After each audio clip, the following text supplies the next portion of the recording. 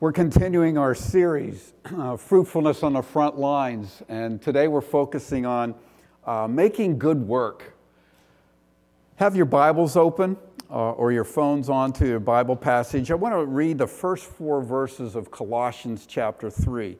We looked at these verses last week. I just want to bring them back to our attention because it's where I got my sermon title, Raised with Christ, but We're Living on Earth. If then you've been raised with Christ, seek the things that are above where Christ is, seated at the right hand of God.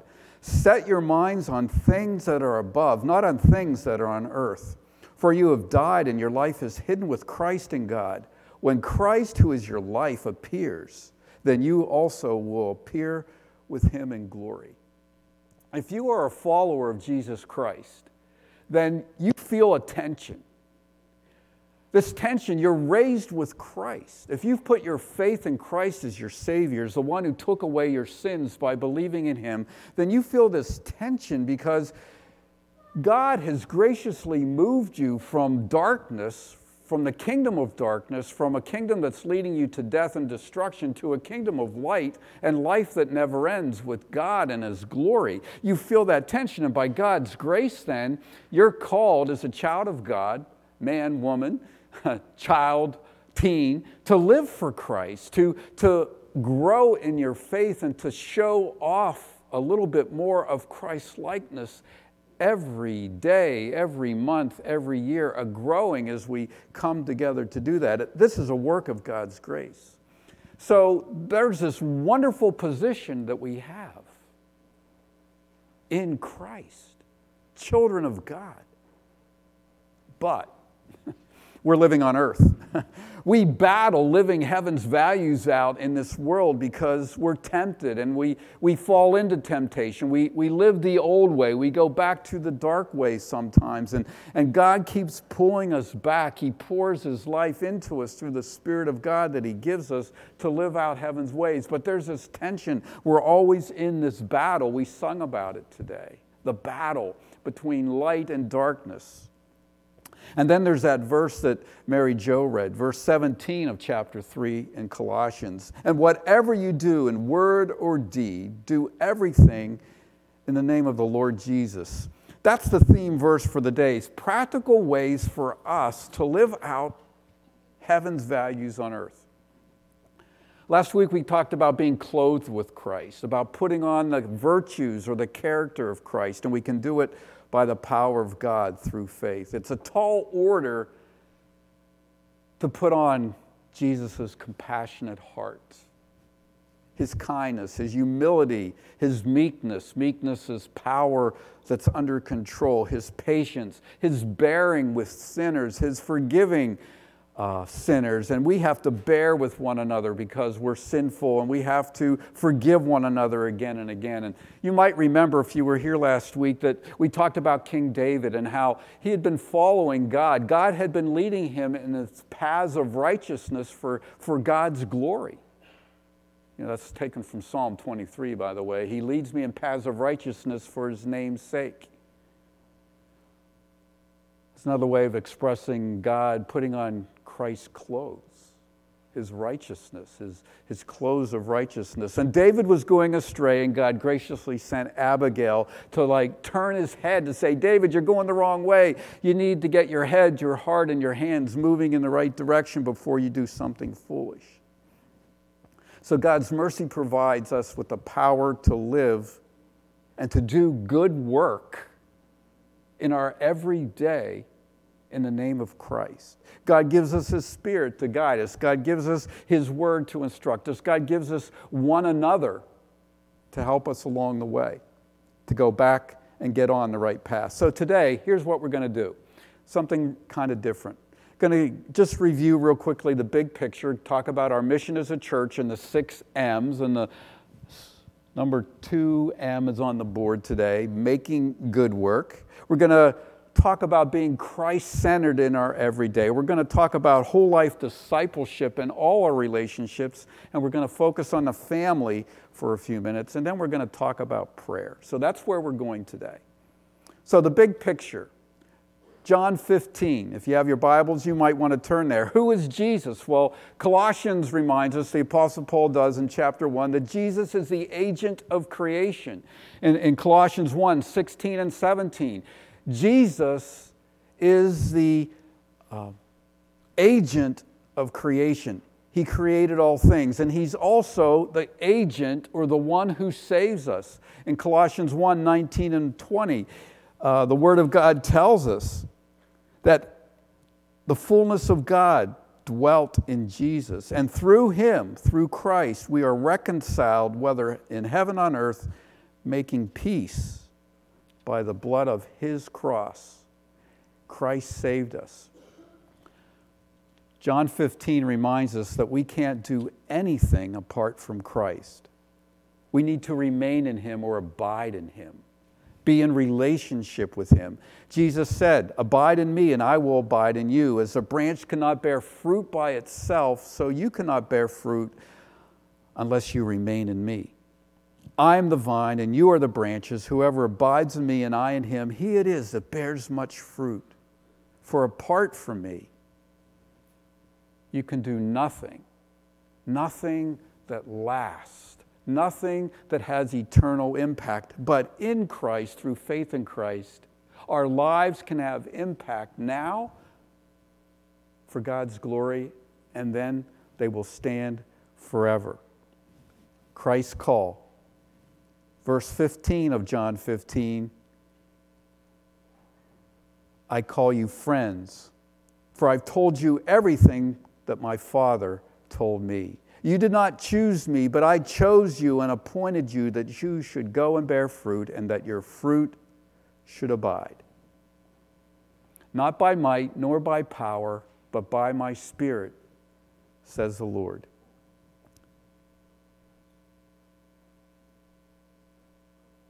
Really, God, you want to use me? You know, Moses stood at the Red Sea. Who opened the Red Sea? It was God. It's God's power and might. But you know what's amazing? He did that through Moses.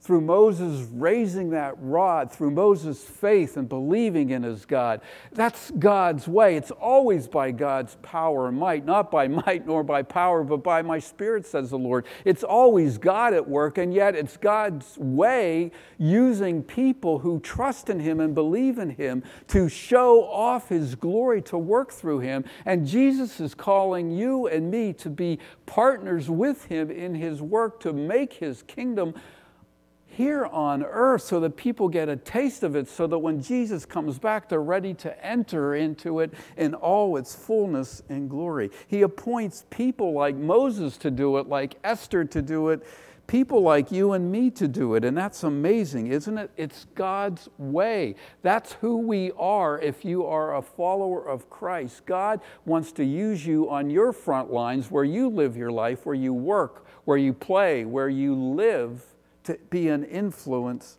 for Christ. Real quickly, Mark, it's time for the slides, right? Help me out. It's in my notes. So this is what we're going to do. What's our mission here? To make disciples who know, love, and serve God in all contexts of life.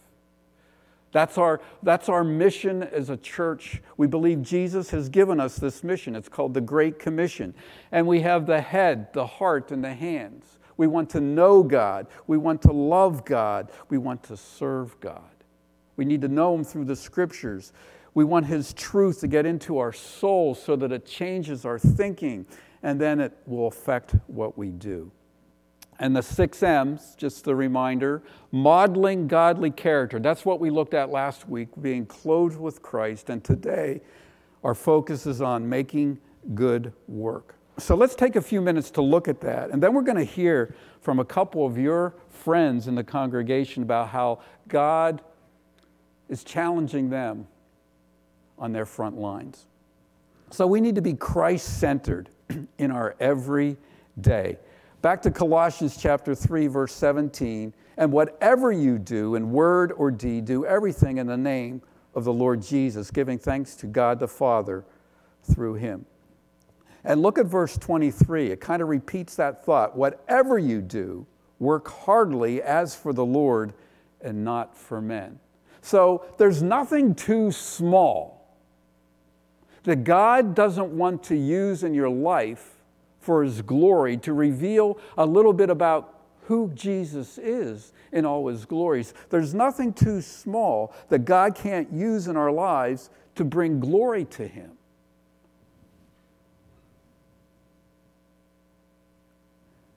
I don't know if you noticed when Mary Jo was reading the scriptures this morning, but there's 10 verses, verse 17 through verse 4:1 of Colossians chapter 3 and verse 4:1. How many times was Lord repeated?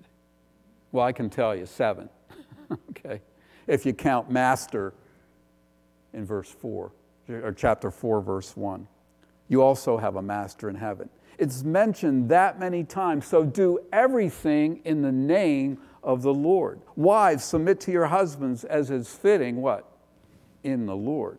Husbands, love your wives and do not be harsh with them. Children, obey your parents in everything, for this pleases the Lord. And it just goes on and on. Whatever you do, work heartily as for the Lord. What's it mean to do something in the name of the Lord? There's various interpretations. Probably one is that you recognize Jesus' authority in everything, but I think the best one is this. Mentions it.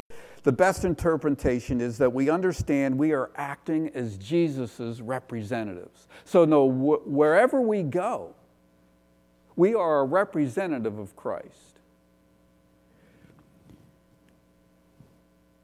Take a look at this room. Yeah, go ahead, look around.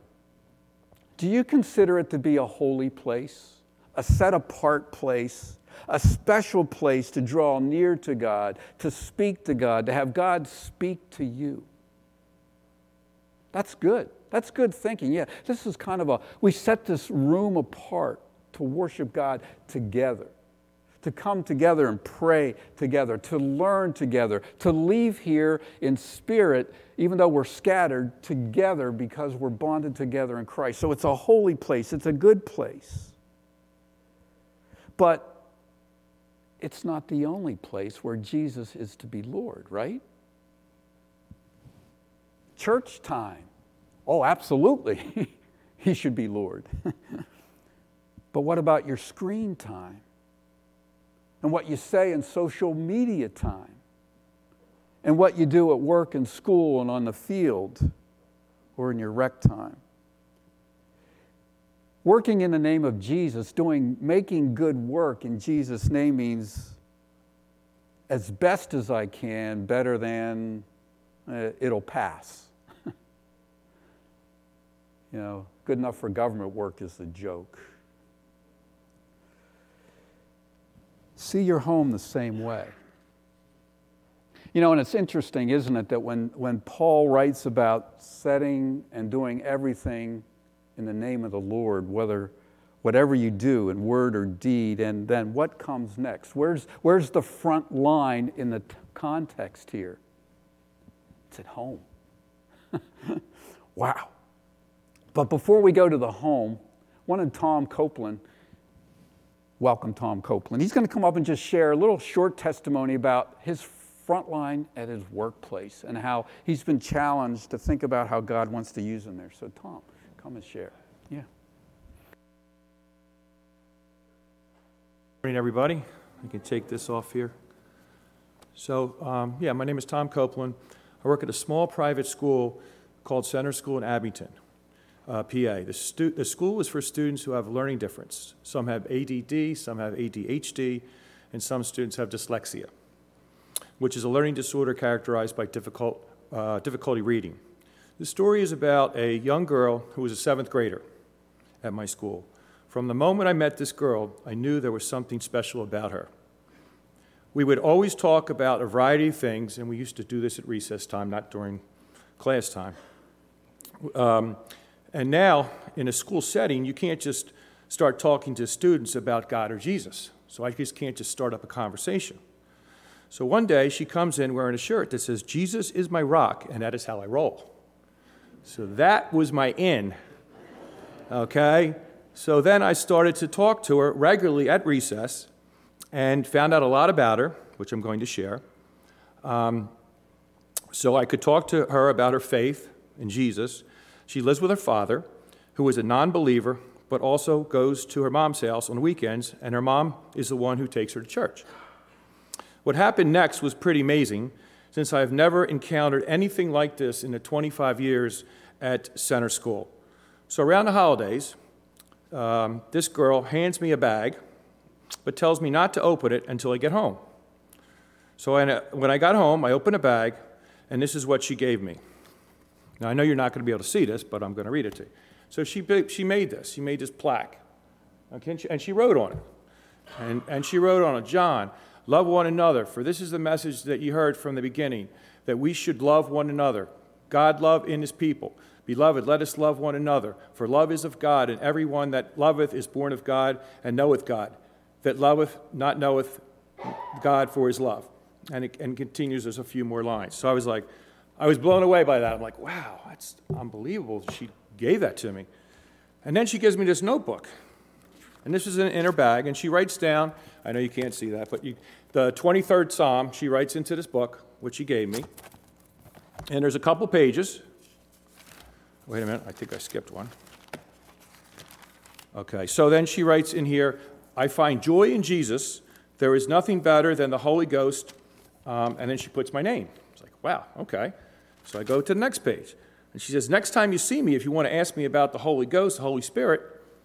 Okay, so wow. This is like amazing. Like I said, 25 years at this school has never, ever happened to me. All right? So I thanked her at recess, and we talked some more. And she told me she accepted Jesus as her personal Savior 1 year ago, along with her mother. And after that, what happened was a lot of times typical of what happened when people try to share the gospel, is she was made fun of by her friends and her family. They said that she was too holy. So, in conclusion, I thought to myself, here is a 7th grader who just accepted Jesus and can't wait to tell everybody. And I myself find it difficult to share my faith with others. So that is my story, and from this girl at my school, and thank you for letting me share that story.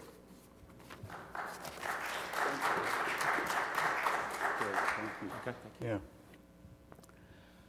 Hey, now you know how you can pray for Tom, because that's the challenge. How do I live my life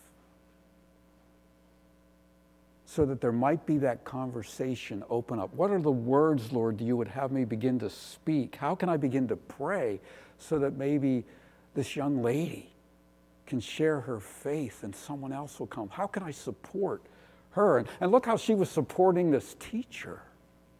A 7th grader? What? Yeah, it's great, isn't it? How God works. Maybe you have a situation that you can relate to at your workplace or your front line, whether it's your home, work, the playground, whatever. And how might we pray for you on your front line in days ahead? That's what we want to think about more today. So Jesus is Lord of all. And he's calling us in to live for him.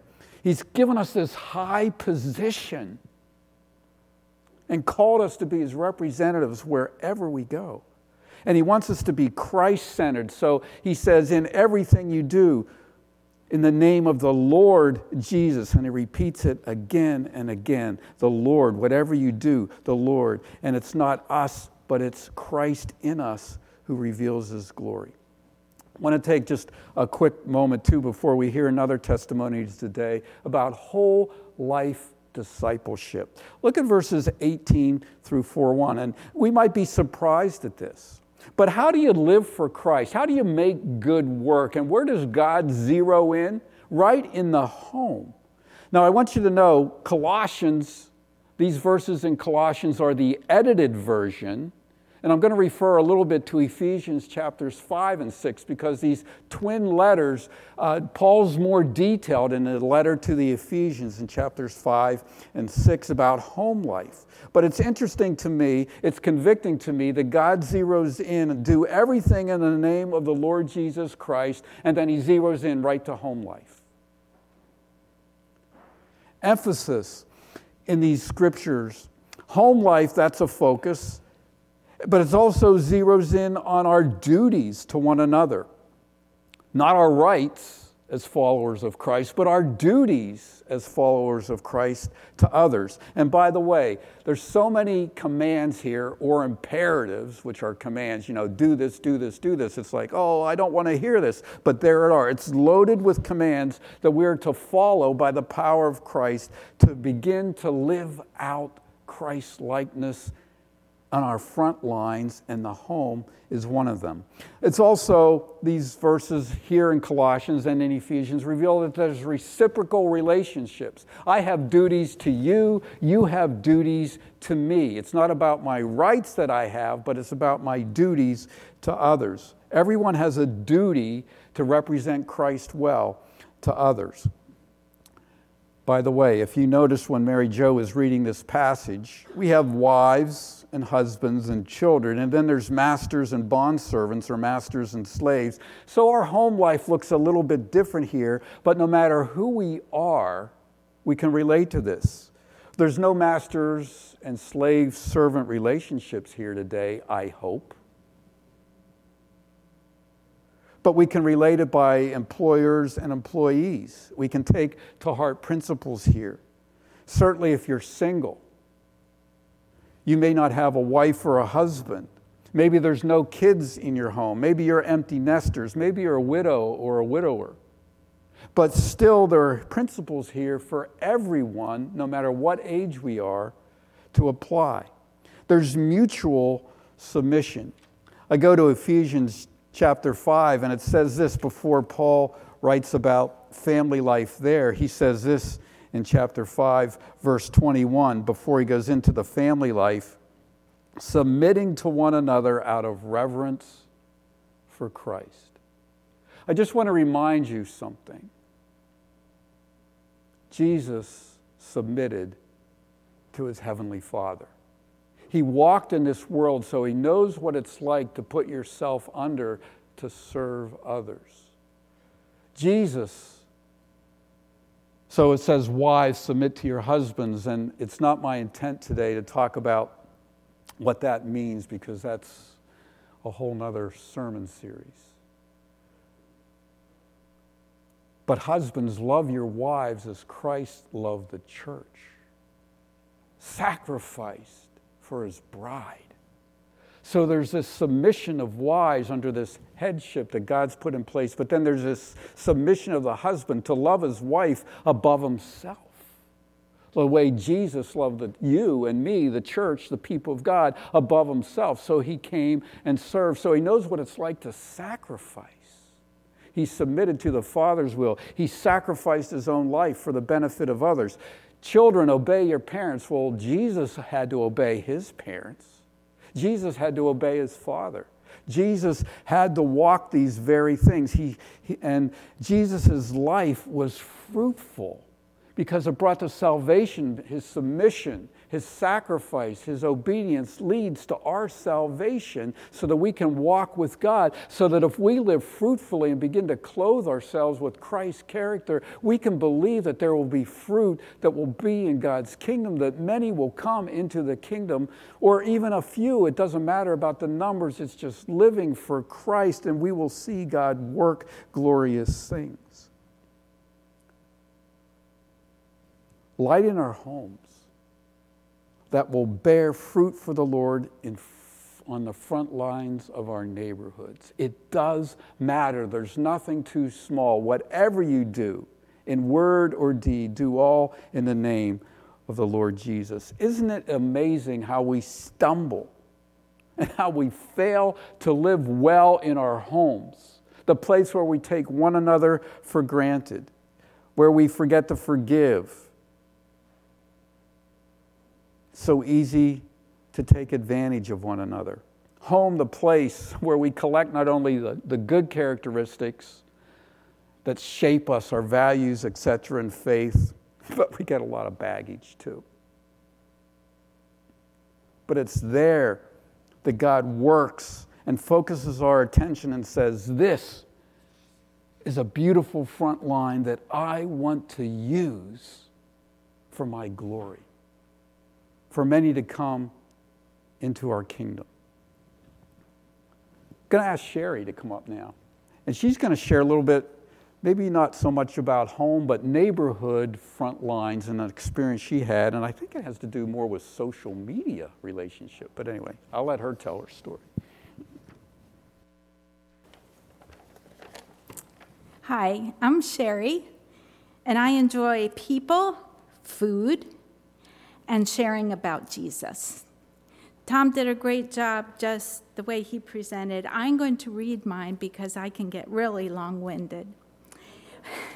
But this is not a story about so much me, but to tell you about something that God did for me.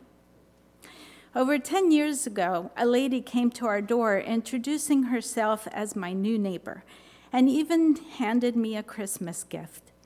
One afternoon, I spontaneously stopped by her house.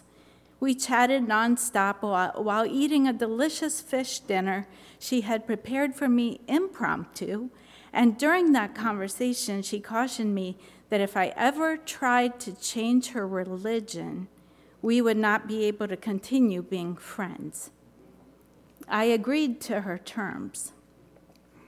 Many of our visits centered around enjoying food together and learning new recipes. Sometimes she asked me questions about my faith, and I learned about hers as well. We laughed a lot and loved celebrating each other's birthdays. When rough times came along, I told her that I was praying for her and did my best to be helpful. I wished, though, that she would not see me, but Jesus. We enjoyed a wonderful friendship all these years until a few months ago when we had a falling out. I had unknowingly overstepped the religious boundary she had set. She had made a comment on Facebook, and I, eager to help, impulsively replied in a private message, offering hope in Jesus. I also had questioned something about her faith. She got really upset with me. I hadn't realized that in her mind, the boundary included me not even bringing up religion. She also felt like I was trying to pick a fight. I realized that although my intentions had been good, I had offended her. I apologized for my insensitivity and explained that I had misunderstood the boundary. This conversation had happened on the phone when she got really upset with me. I also assured her I would not bring God up again, but the damage was done. And now there was a rift between us. The open door of our friendship had slammed shut. I was so sad about this broken relationship that I asked friends to pray that our God would intervene and restore this friendship. I didn't want her to think I was holding a grudge or that she could no longer approach me. I wanted her to sense a welcoming spirit, so that if she ever did desire to come back to me, she would not fear being rejected. I tried gently breaking the ice by sending her brief text messages and also reactions to her posts on Facebook. There was only a formal response. But one day, I actually got a heart reaction like she used to give. The door was starting to crack open. God was working. When I learned that there had been a hardship in her family, I texted her expressing empathy and a desire to help. She texted back words of appreciation and inquired about our upcoming holiday. The door was opening a little more. Still, we were praying. Christmas Day, our doorbell rang. She had sent one of her kids over with a plate of homemade cookies.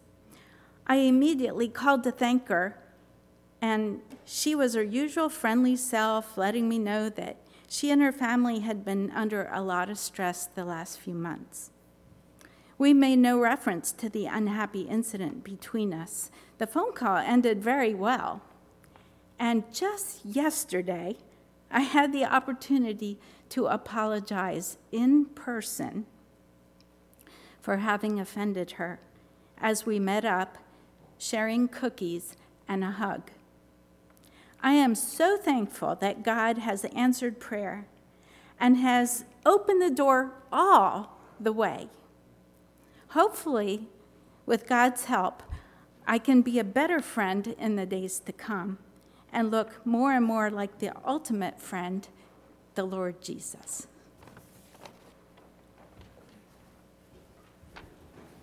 Thank you, Sherry, for sharing that.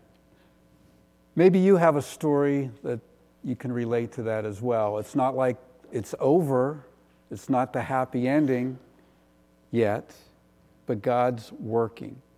And we can continue to pray that way. And that's where we want to go now, the rest of the service. You actually have an assignment.